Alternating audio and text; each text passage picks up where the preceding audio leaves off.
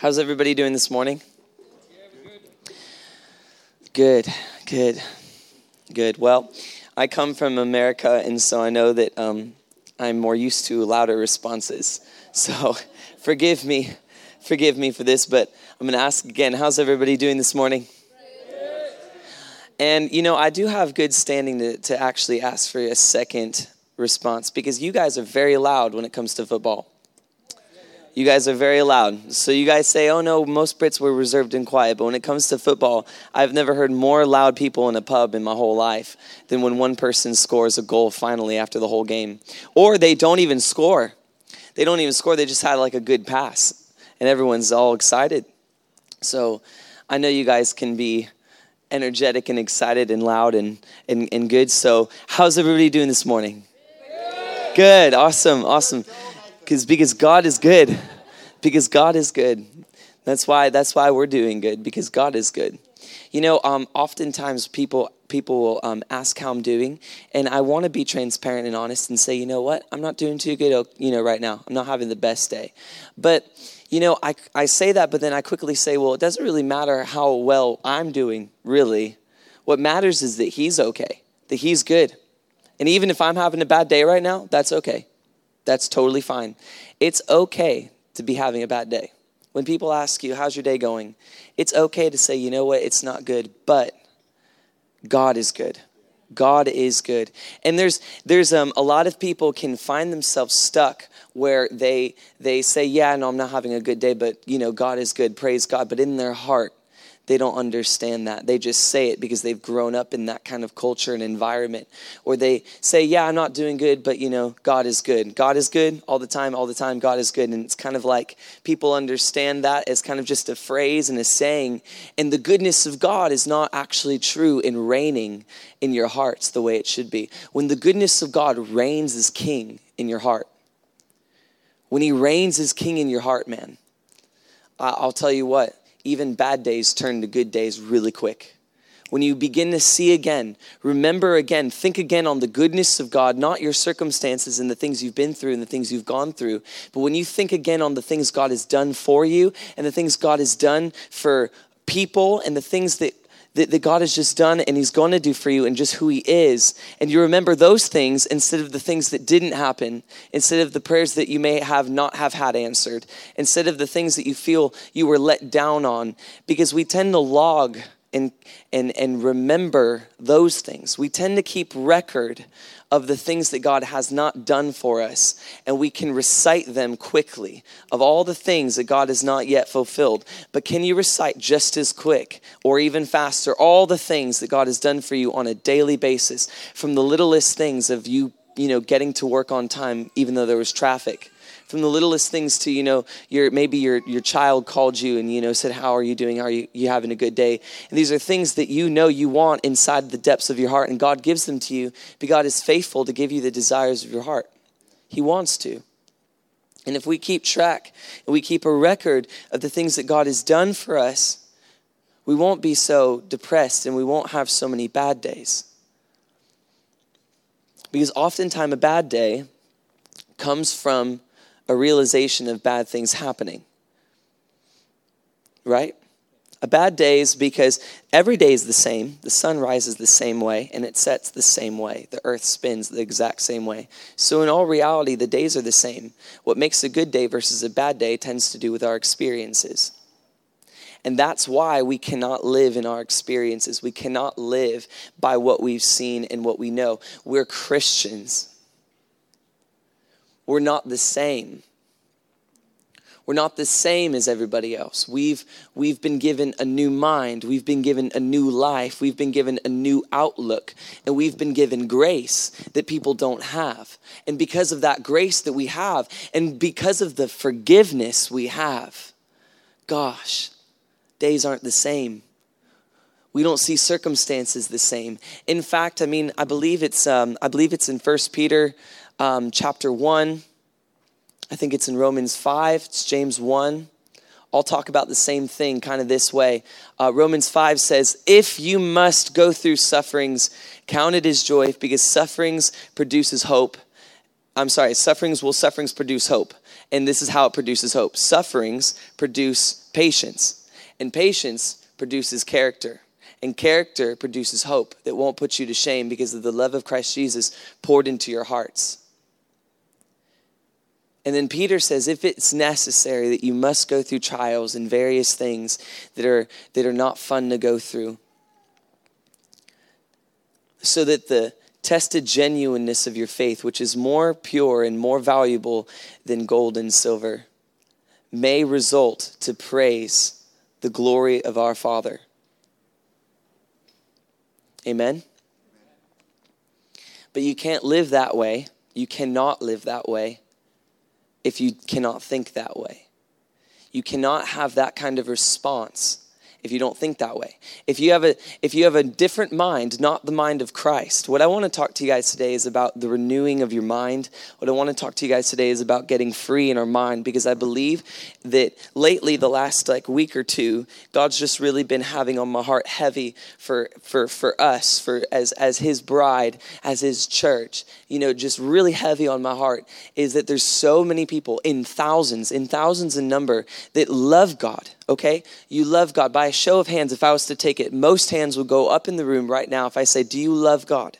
Your hands would go up. And I would say, do you want to serve God? Are you willing and available to serve God? Most hands would stay up in the room. But there's a problem, because you have the mentality and the heart to want to serve, and you love God, but for some reason we still live bound up in our mind, and we don't live a life that's free. We don't know what it's like to live in freedom, because if we did, our life would look like Jesus. And that sounds harsh, and I'm not coming down on everybody. Hear my heart. I'm coming in love. I'm coming with the truth, because it's God's desire that you may live and walk in freedom. It's not his desire that you would be saved and set free, but still live as if you're in prison. It's not his desire that you would remove yourself from grace. Paul tells the Corinthians, he's like, listen, you were doing well, but then you just started doing these things, putting yourself under the law, therefore removing yourself from grace entirely. And that scares me. That troubles my heart. It troubles my mind that we can be under grace, right? Because Paul says that when the word was preached to you, you started running well. You were under the grace and you started doing the things of the Spirit. But then you began doing the things of the flesh, circumcising one another, putting yourself under the law, therefore removing yourself from the grace that you were given completely, that you received not by works, but by faith. And Paul's trying to say, listen, you heard the word, you were set free, but then you tried to make it happen on your own. You tried to make it a method, and you created religion out of what wasn't.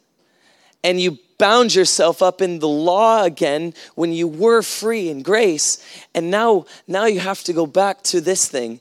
And I mean, it says in Revelation, Jesus is talking to the church, I believe the church of Ephesus, and I may be wrong, but he was talking to the church of Ephesus because they had fallen away from their first love. And what Jesus instructs the church to do, what the remedy for getting back to the first love, the remedy of what Jesus said, this is how you're going to get back to where you came from.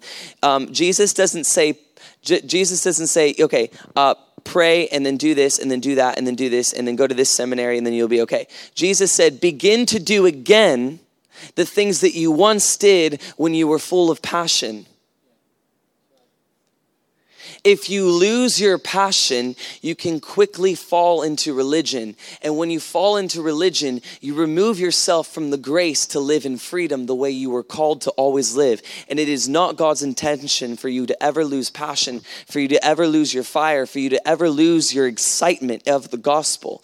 It is not his will. It is the will of the devil. But for this reason was the Son of Man made manifest, 1 John 3, to destroy the works of the devil. We now represent Jesus Christ fully, and our job description, if you will, is to now simply destroy the works of the devil And the devil wants you to be pulled away from God. The devil does not want you to have relationship with God. The devil saw a relationship with God that Adam had, and he was jealous of it. So what he did is he destroyed it. He wanted to come in between the relationship that Adam had with God. The work of the devil is to separate the relationship you have with the Father. Religion has the power to separate you from the love and the relationship of the Father in your mind, because the love of God is always for you. It's always towards you. He's always with you. Romans 8. Nothing can separate you from that.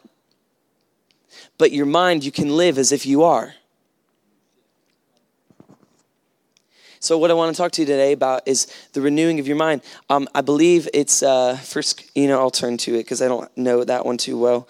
1 Corinthians 2, 14. Let's start there. If you have your Bibles with me. This is going to be a good day. Look to the person next to you and say, you look pretty. You thought I was going to say it's going to be a good day. I like that. I'm liking it. All right. You with me on 14, verse 14. 1 Corinthians chapter 2, verse 14. Okay, ready? The natural person does not accept the things of the Spirit of God. Okay, we can stop there. That's good. Listen, the natural person, 1 Corinthians 2, verse 14. The natural person does not accept the things of God. Pastor, I keep telling my family about Jesus and they just don't get it.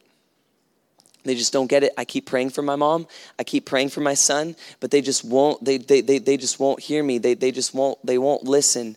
And Pastor, I try to come. I try to step out in my faith when I'm working, and people they don't receive it. They just don't receive what I'm saying. Well, listen. The natural person does not accept the things of God. You once did not accept the things of God. But it was when you were made supernatural by baptism of Spirit, being born again, that you were able to understand the things of God. In the same verse, for the things of God, for they are folly to those that are natural. He is not able to understand them because they are spiritually discerned. Understand that they are not logically understood. The things of God, when God wants to do things, it does not make natural, logical sense. So it's silly to try to justify why God is doing what he's doing or explain how he's going to do what he's going to do with natural logic and reason and human wisdom when the things of God are not discerned by human wisdom, but of spiritual understanding and discernment. It would be silly to try to explain in natural human terms why God's doing what he's doing, but we find ourselves right there alone in our bedroom, in our secret, quiet place, thinking that way. God called us to do so.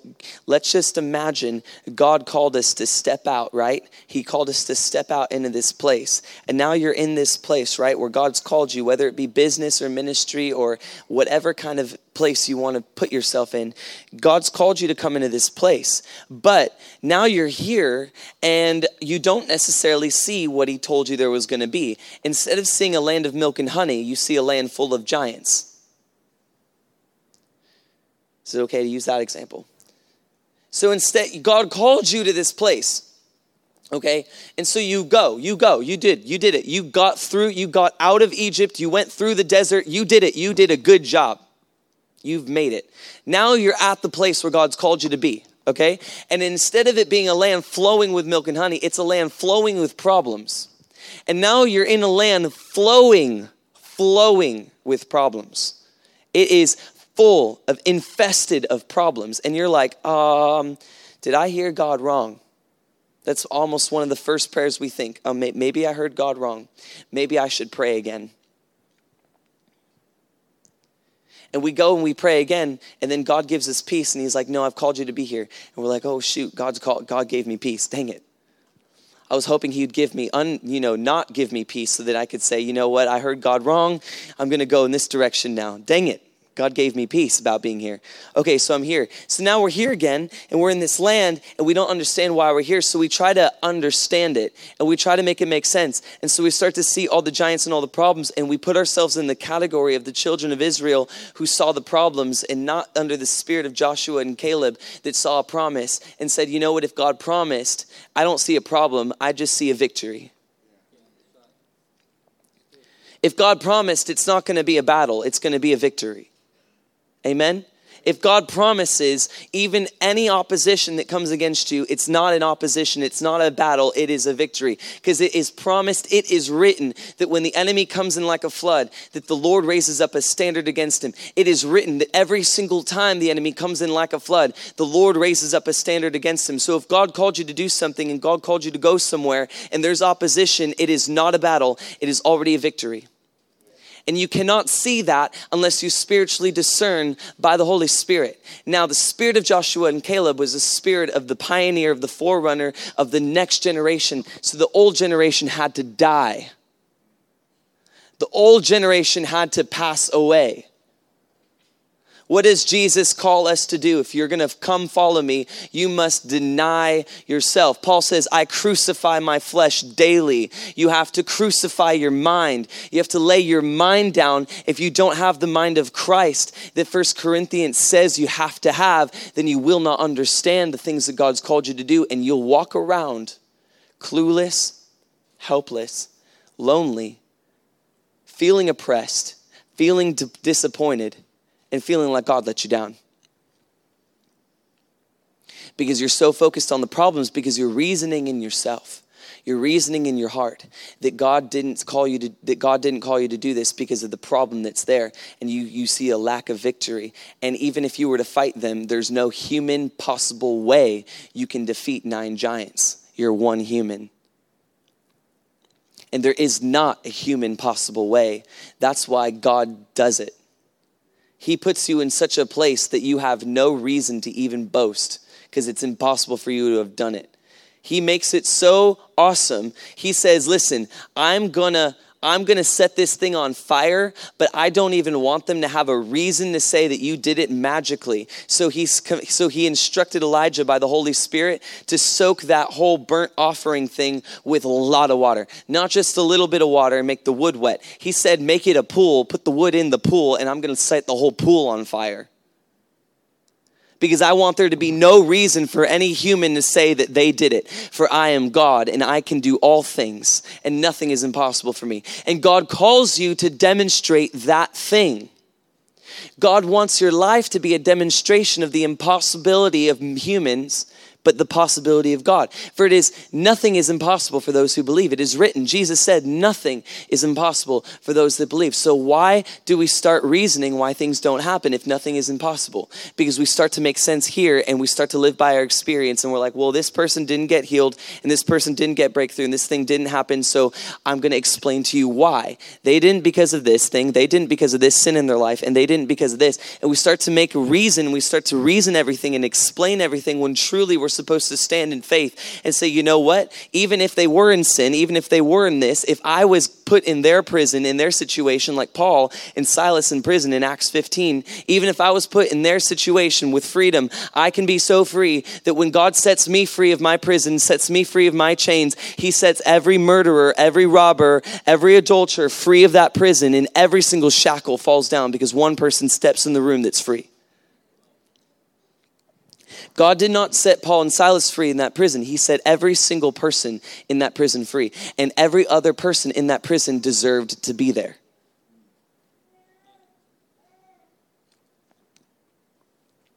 Keeping on reading.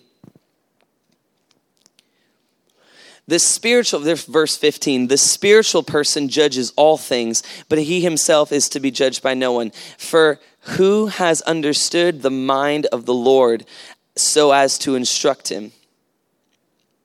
But what? We have the mind of Christ. Now say that like you really believe it. Because some of you are looking at me like, I guess I'm supposed to have the mind of Christ. Some of you are looking at me like, no, you do. You have the mind of Christ by faith. You don't just wait. You don't just go to bed the day that you get saved and wake up and you're super smart. That's not how it works. It's not instantaneous knowledge and instantaneous wisdom. No. The mind of Christ is instantaneous faith. Instantaneous faith in a Father. Instantaneous trust. Instant. When you get the mind of Christ, you have instant faith. You have instant trust. You have instant belief that your Father is going to provide everything. For Jesus says the Son can do nothing without the Father. Jesus on his own right, in his own strength, with all of his wisdom and all of his knowledge, could do nothing without the Father. So the mind of Christ is saying, even with all the wisdom, even with all the knowledge that I, Jesus Christ, have, even with all the ability and giftings and talents I have, I can do nothing without the Father. The mind of Christ is surrender completely of the mind of man, taking up the mind of God, the mind of the Holy Spirit, the mind that reigns in God. It says that the depths of God calls out to the depths of man. And it says earlier on in this chapter that God sends his Spirit and he searches everything, even the depths of God. That his Spirit comes into us and he searches everything, even the depths of God, to make them known to us, to make them plain to us. In the same chapter, you can read it. It's great. 1 Corinthians chapter 2. It's awesome. But until the mind of Christ becomes your mind, you won't live free. You will not live free. And I don't mean that to preach condemnation on you of like, okay, you're not going to be free. No, I'm telling you, it's impossible. It is impossible for you to live free without his mind. Jesus Christ paid the highest price, not to get you into heaven, but to get heaven into you. Heaven's mindset, the Christ, into you. Jesus died so that you could be his representative. Jesus gave his all so that you could have his all. He didn't give his all so that you could have a confession and simply just believe these things that are written in words, but live differently. This book, this word, this truth, this is not a rule book. But if you don't have his mind, this book becomes a rule book and not a person. You read this thing as a rule book. And then what people do with rules is they tend to pick and choose which rules they want to live by better than the other ones. When you read a rule book, you tend to pick and choose what you want to kind of memorize and what you kind of want to know and what kind of you want to live by. Are you following me? But a person, when you have his mind and you have his Spirit, the Holy Spirit's faithful to reveal who this person is. And this person is Jesus. It's not a rule book. This is not some type of guideline book to get a happy, positive life. This is simply a person. This is actually the expression of God on how God feels about everything. This is a love letter to humanity.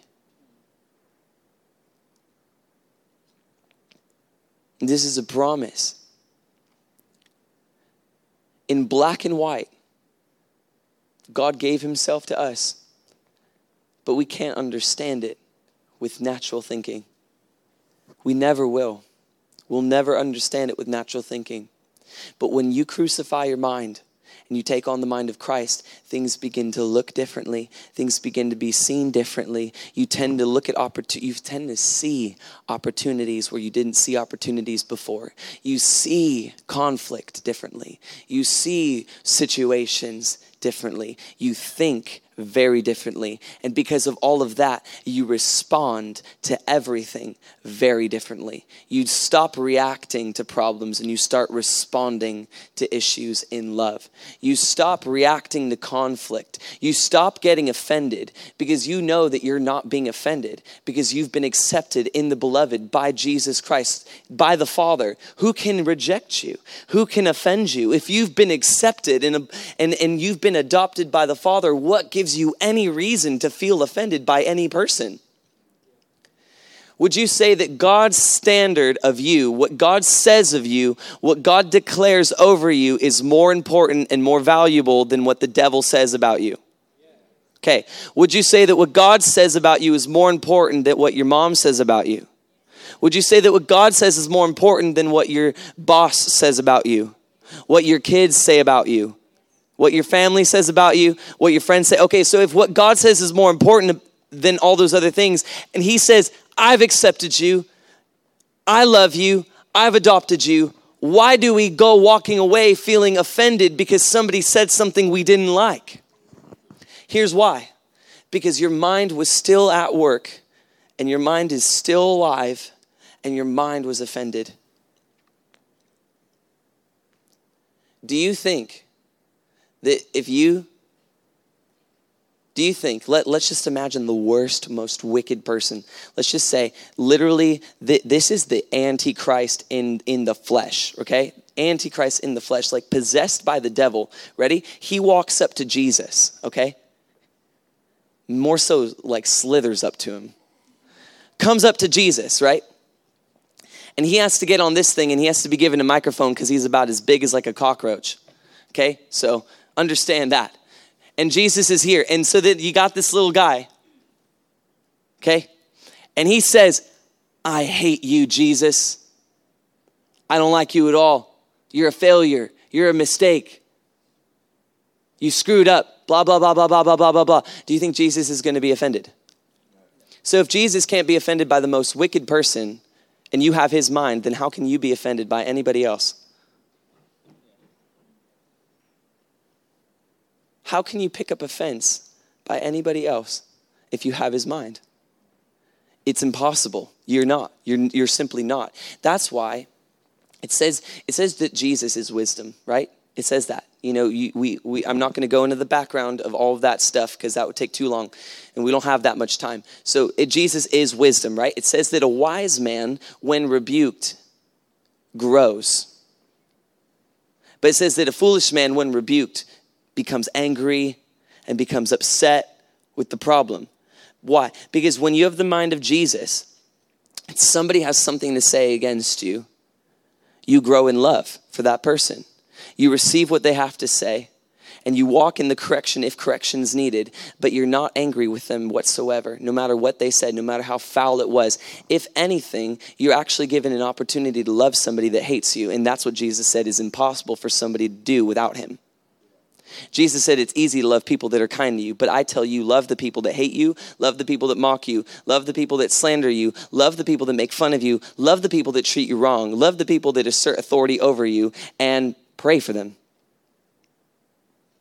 It's written there, but we don't live like that. Why don't we live like that if it's written here?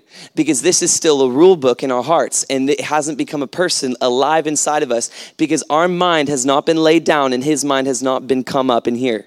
But we have the mind of Christ through faith. So if the mind of Christ is in us through faith, we begin to be set free. Here's the truth. In the mind of Christ, all the truth of God is known. All the truth of God is known. Follow me. And in John 8:31, Jesus tells his disciples this. He said, listen, if you abide in my word, and my word abides in you, if you live in my word, not read this as a rule book, but if you live this thing out, if you live in it, and my word lives in you, you shall know the truth. That word know is Greek for encounter, meet, experience, tangibly. You shall tangibly encounter the truth. In verse 32, and the truth shall set you free. So now that we have the mind of Christ and the truth we've encountered and the truth has set us free, we don't live in our bondage or in our condemnation anymore because we know the word and the word knows us and he lives inside of us and we live in the word, and now we're free. And now that we've been free, Matthew 10 says, freely as you've been given, freely give. So if we've been given freely freedom, we can walk around giving peace and giving our freedom to people. What if you could live so free that you set other people free? Because I'm gonna stretch a verse, okay? So this is advised not to do, but understand I would never take this thing out of context. I never would, because if you don't understand the heart of this, you can make it say almost whatever you want it to say. So, there's a verse in here. And Jesus, he says something awesome. He says, listen, if you're slapped in the face, I was going to use an example, but I thought, with a person, but it would have been too crazy. You'd been like, what is this American doing, slapping people on the face and on the platform? No, but if you're slapped on the right cheek, turn to him and give him the left, right? And then he goes further on to say, if someone asks you for your cloak, give him your tunic too. If someone asks you to go 1 mile, go with them 2. So listen, if someone slaps you on the face, you're to turn to him and give him your left, right? Now, first of all, how often do we even do that? But oftentimes when we're slapped in the face and it's in front of people, see, listen, when you get slapped in the face and it's in private, it's a little bit easier to say, you know what, I'm not gonna defend myself on that one. I'm just gonna forgive you. But when you're slapped in the face and it's public, you feel an instant need to defend your reputation, instant need to defend your dignity, instant need to defend your notoriety. Because now your recognition is at stake because you've just been slapped in the face. You're now publicly humiliated. So now what you have to do is you have to publicly defend your reputation and your dignity, that you're a God-fearing person.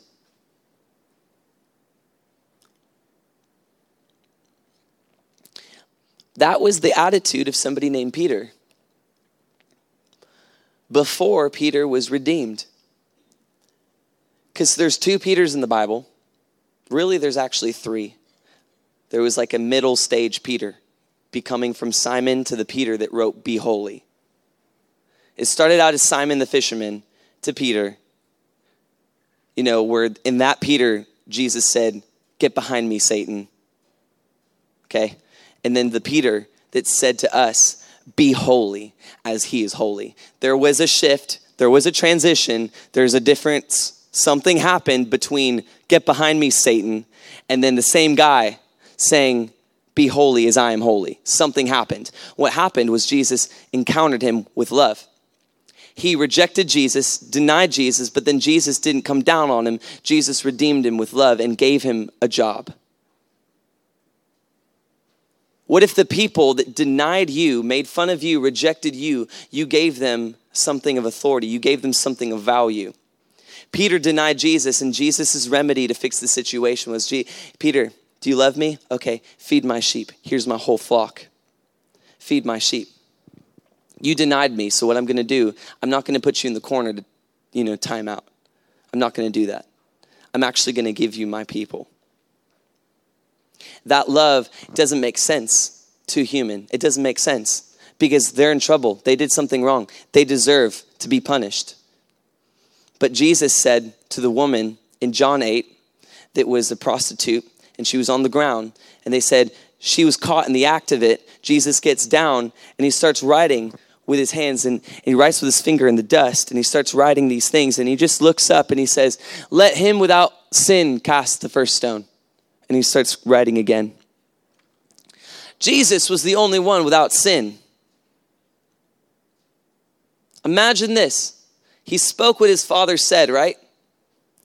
Imagine the Father in his mind saying, imagine the Father speaking, not Jesus. "Let him without sin cast the first stone." Jesus hears it. And Jesus is the only one without sin. Saying, "Jesus, if you want to, you cast the first stone." And then Jesus says what the Father says. The people go away from the oldest to the youngest, dropping the stones. Then he goes to the woman, says, "Where are your accusers?" The only person who had the right to accuse her was him, the one standing right in front of her. He said, "Where are your accusers?" She said, "They've all gone." Because the only one with the right to accuse you will never accuse you. The only one with the right to accuse you of sin will never accuse you. He says, "Where are your accusers?" Why? Because all accusers are liars. Jesus does not accuse. He never will. Let every man be a liar and let God be true. So Jesus said, "Then neither do I accuse you. Go and sin no more." That's the heart remedy for Jesus in a situation. So Peter says, hey, you denied me, but do you love me? Yeah, okay, feed my sheep. Feed my lambs, feed my sheep. So Peter goes out on this like massive renewal of his mind. His mind gets completely renewed. He encounters truth. The truth sets him free. His mind gets set free. Then in 1 Peter chapter 2, he writes to the church and he says something awesome. 1 Peter chapter 2, verse 12, if you want to go there. He says, live as people that are excellent. Live excellently, okay? Live well. Live rightly, live righteously. I'm not really good with words. Thank God that all the words I need are here. 2 Corinthians 5:21 says, he who knew no sin became sin so we could become the righteousness of God. So live righteously because Jesus gave you the freedom to live righteously. You cannot do it by any act of work. You can only do it because he gave it to you. You only have freedom. You only have grace to live righteously because he did what he did. There is no amount of effort for you to actually be able to do what you do. So why do we live as we're trying to get to the next level in God when that's never the foundation that he laid in the first place? He never said, okay, come this far, I'll give you a treat. Now come this far, I'll give you another treat. Now come this far and I'll give you another treat. That's never what he did. Jesus said, I'm going to do all the work. Here you go. All the authority I've been given, I freely give to you. Once we've been given salvation and we start to learn God and we start to want to grow in this thing where we tend to live with God as almost like a school where we have to accomplish a certain amount of tests, a certain amount of things. And once we've accomplished a certain amount of things and hit our quota, we can then be promoted to the next place. That's not the way that Jesus ever gave it to us. That's not how he did. Everything he gave to us was relationship. It was out of relation. It was come to me and I will give you rest. Come to me. You don't have to try to do stuff. Come to me and I will give you everything freely. So Peter writes in chapter 12, that was scary. Verse 12, chapter 2, see, it threw me off. Live excellently. That if anybody speaks of you as being evildoers, put to silence what they say by what? Defending your reputation, defending your dignity, standing up for what you've done and what you've done right. So here's the problem with human understanding. Ready? We're prepared to give a defense for what we've done. Spiritual understanding is we're prepared to give a defense for what he's done. It says it all over. It says it in Colossians. It says it in Philippians. It says it in Romans. That we're prepared. Paul says, I'm prepared to give a defense for why I'm here of the gospel. We're not here to give a defense for what we've done. But we give a defense for the gospel. Human understanding is when somebody comes against us, we defend ourselves. Wisdom through spiritual discernment is that when somebody comes against us, we're prepared to defend the gospel. And how we defend the gospel is right here. It says that anybody that speaks evil of you, put to silence what they say by doing good. Hopefully, here's the stretching of the verse that I told you about. You know how I said, give them the left cheek? Instead of just simply turning and giving him the left cheek, what if we went one step further? And instead of just being unoffended by people, what if our heart was when people came with an offense, when people came speaking evil, we have a hope to do this. Hopefully, winning them over to your side that they may rejoice with you together as one in the day of the visitation of our Lord Jesus Christ. What if when people offended you, you weren't just unoffended? You weren't just, all right, you know what? I'll give you the left cheek. Go ahead. I'm not offended by what you say. I'm going to forgive you.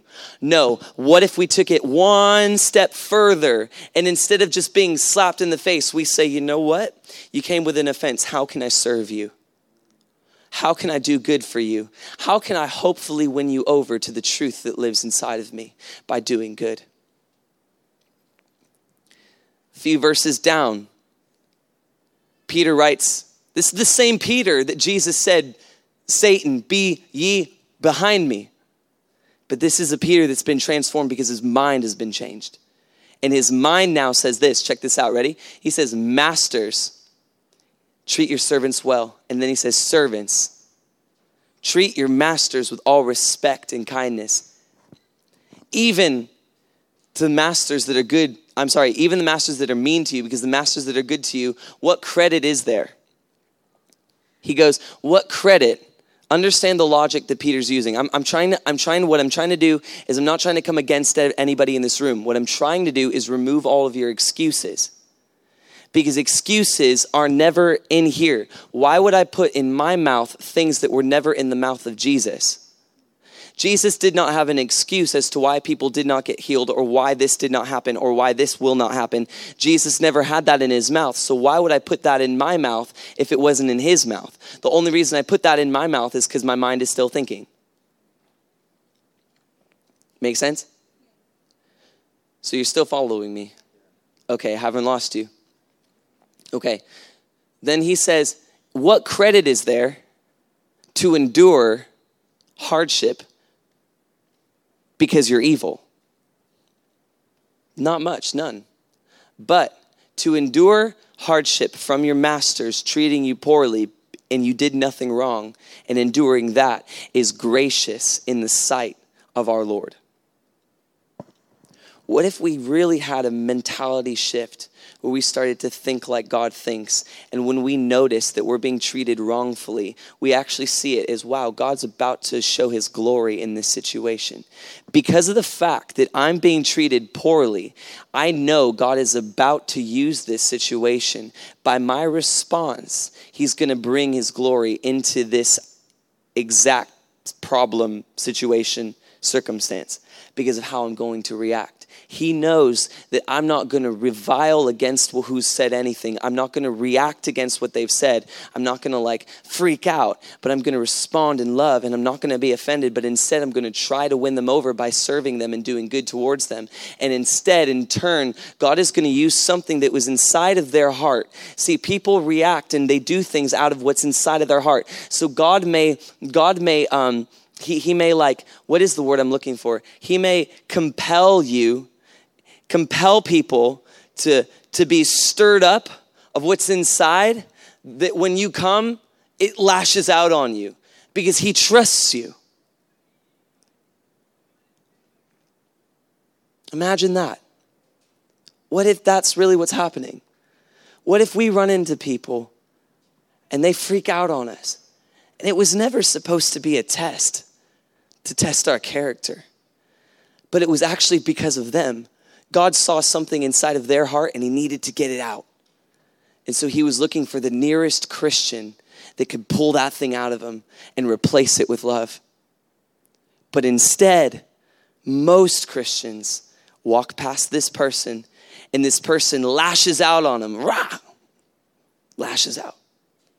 And we're like, wow, dude, I'm done with you. I'm not going to work with this person. I'm going to forgive them. God bless them, give them favor in what they do. I'm done. I'm walking away.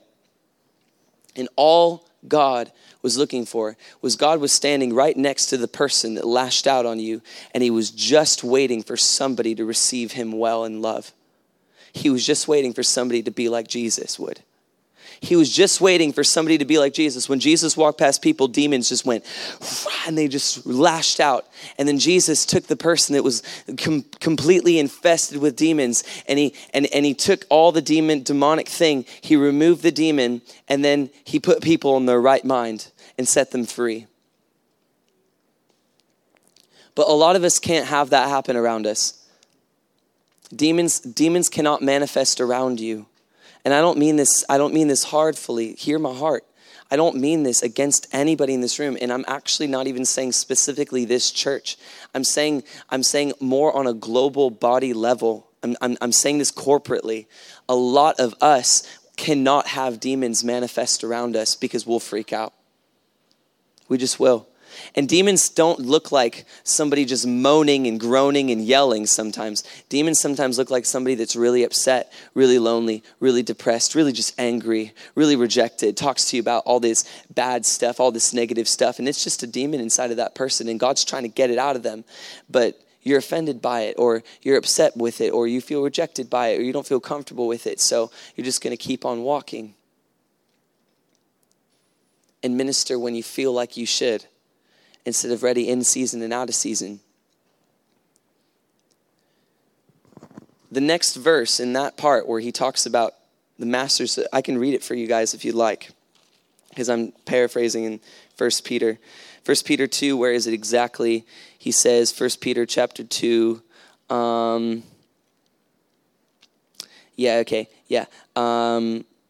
servants. Okay, verse 15. For it is the will of God that by doing good you should put to silence the ignorance of foolish people. Ready for this? Verse 16. Live as people who are free, not using your freedom as a cover-up for evil. And in another translation, using your freedom to assert yourself in authority. But use your freedom as living servants of God. Our freedom, that's 1 Peter chapter 2, verse 15 and 16. Our freedom that we have is not to attain authority, and it's not to cover up evil. You know, I heard it said one time, and I loved it, about grace. And there was a season a few years ago where there was this hyper grace thing. I don't know if you guys heard about it, but it's this weird thing where people pretty much say they can just get away with anything, kind of a thing. But it says that in Jesus was the fullness of grace and the fullness of truth. And I never saw Jesus sin and get away with it. So why is that the grace that I live in? Grace is not for me to sin and I get away with it. Grace, if Jesus is the fullness of grace, Jesus lived as the righteousness of God on the earth. The grace we have is to live as the righteousness of God on the earth. But we cannot and we won't if we don't have his mind. Because I believe this is a room full of people that love God. And this is a room full of people that want to serve God. And in fact, I bet you most of the people in some way or another, you serve God.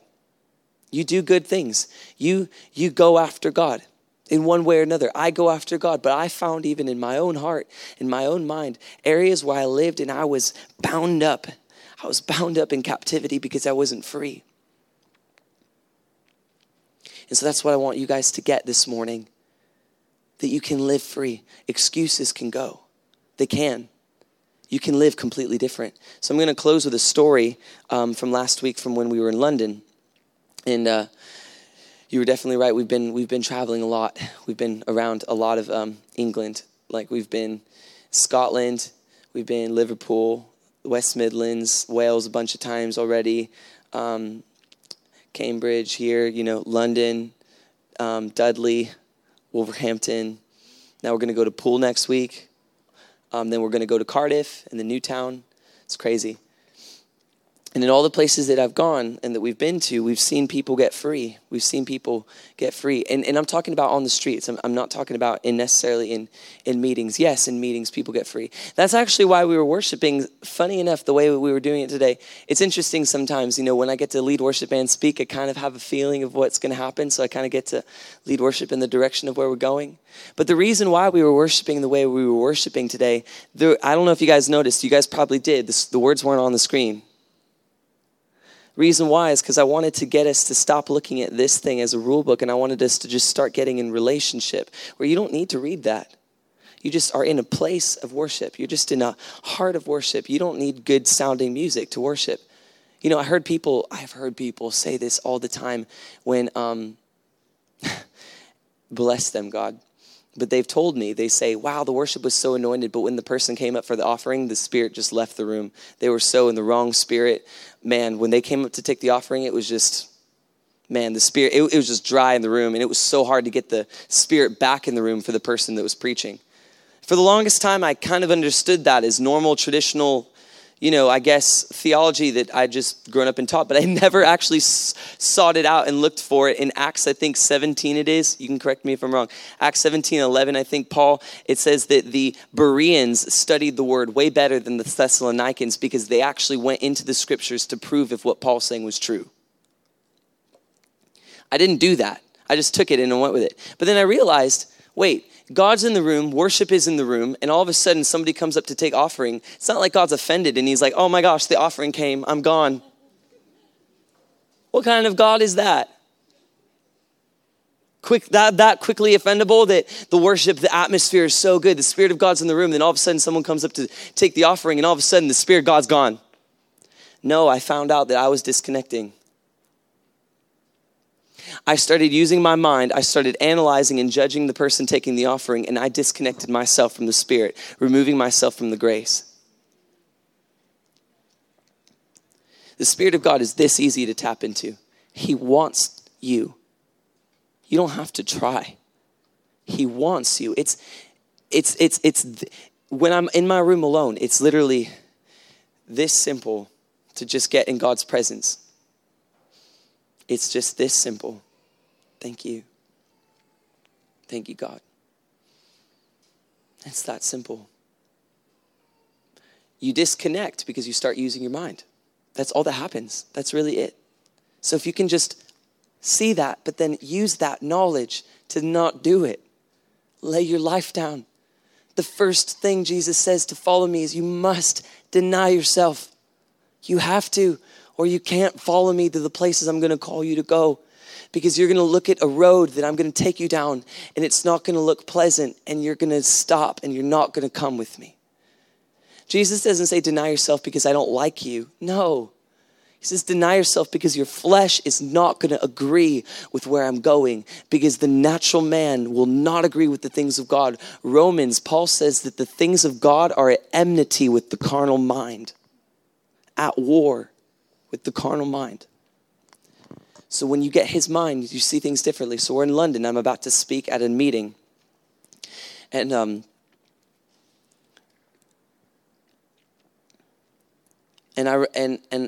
they said, yeah, so we're going to be late. So we're going to be about an hour late. And so I said, okay, an hour late. That's good. I didn't get a coffee yet, so I can go get a coffee. So I asked if there was a nearby coffee place, and we found one across the way. It was in a building just like this, and the floor was full of nursery clothes, toddler clothes for babies and stuff. But upstairs on that level was just Costa. It was like heaven. You saw it. It's like, I got to go up the stairs, and I'll be there. So I went through the baby, department. And I got up to the Costa, and the lights were off, and the cafe area was shut down. I was like, oh my gosh, are they closed? And I asked the lady, it was only one girl working there by herself. And I asked the lady, I said, are you closed? And she said, no, I can't do any food anymore, but I can do coffee. I'm like, thank you, God. So I'm like, yes, I would like a coffee. And we all four of us ordered our coffee. And except James. James wasn't feeling well, so he just got hot water. So we all order our drinks and stuff, and I go to sit down because I'm like, well, I have an hour. I don't need to be here for this. I don't have to go back to the church right away. I can sit here and have a coffee and maybe talk to these people that I'm with, still getting to know them.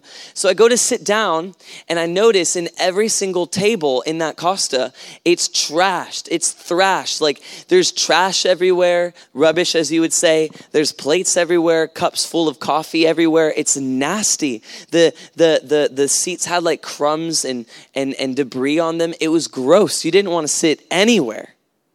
It was repulsive. And the woman had already told me that she's there by herself. And so I'm wearing this shirt that says love God, love people on it. And I go over to her and I'm like, hey, can I help you just like clean the tables and stuff? And she said, oh, no, don't do that. Don't do that. I'm like, I'm going to anyway. And so I went and grabbed some plates and stuff, some cups and plates.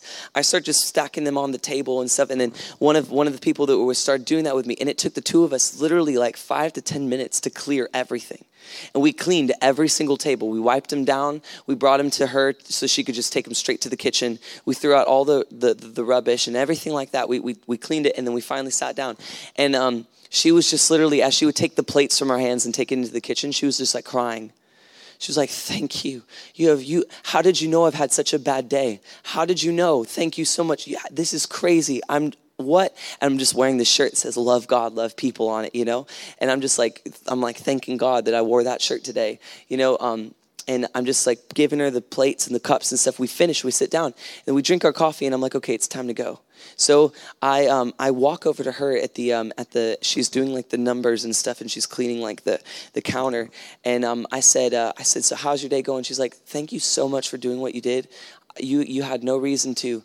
I don't even know what to say. I'm like literally in tears. I don't know what to say. And I'm like, yeah, no, God loves you so much, And she's like, that's crazy. It's crazy that you're talking to me about God right now, because last week I started asking all my friends about different religions, Islam, Buddhism, Christianity, Jehovah's Witness, everything. She was just talking about all these things she'd been asking. And I was like, well, you don't need to look any further. This is not religion. This is a relationship. It looks like loving God with everything and then responding to that love by loving people and doing things like this. We don't do this because we have to. We do this because we get to. You're a person that we get to love, and he loves you so much, and we just get to show you. I'm grateful that we had the opportunity to clean the tables. She's just crying. She's undone. And the only reason why that happened is because we walked into a place with a different mindset than you normally would. We walked into that place with a mindset to serve. When you walk in, and I'm not saying this to puff myself up in any way at all. I don't mean that at all. Like there'd be no point in boasting in what I've done when we can boast in what he's done. There's no point. I'm only sharing this with you to get something across, a mentality across. I'm just using this as an example. That's all. And so I said, let me pray with you. And she's like, I don't know. And she takes my hand, and I'm like, no, you need peace. So I prayed with her for peace. And she's like, that's crazy. I feel like all this like soothing warmth inside. Because we have something to give people. I don't know if you realize what's inside of you. If you just say, I just give you the peace I have, take their hand, man, sometimes they'll tremble. They'll tremble. Unsaved people, they'll just tremble. Because it's the first time they're ever feeling accepted and loved by God. First time. Just pray with her. It's awesome. We go to the place, and I lead worship and speak, and it was a great time. But the heart of that story was that if you didn't have freedom in your heart and you didn't live free, you would have seen all the tables and all the places, and you would have seen that she's having a bad day, and she was kind of being rude in the beginning. And you would have said, you know what, I'm just going to go back to the church and hang out, pray, get in the spirit with God, because I've not prepared a worship set nor a message, kind of like this morning. And, maybe I should go and pray and get in the spirit, because it's messy. It doesn't smell good. There's babies in here, and they're screaming. I'm just going to go back to the church and just pray. But when you're free,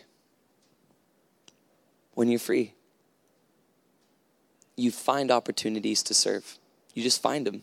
You see them. You see life different. You just see it. You see trash you see rubbish on the ground while you're walking down the street in Cambridge City Center.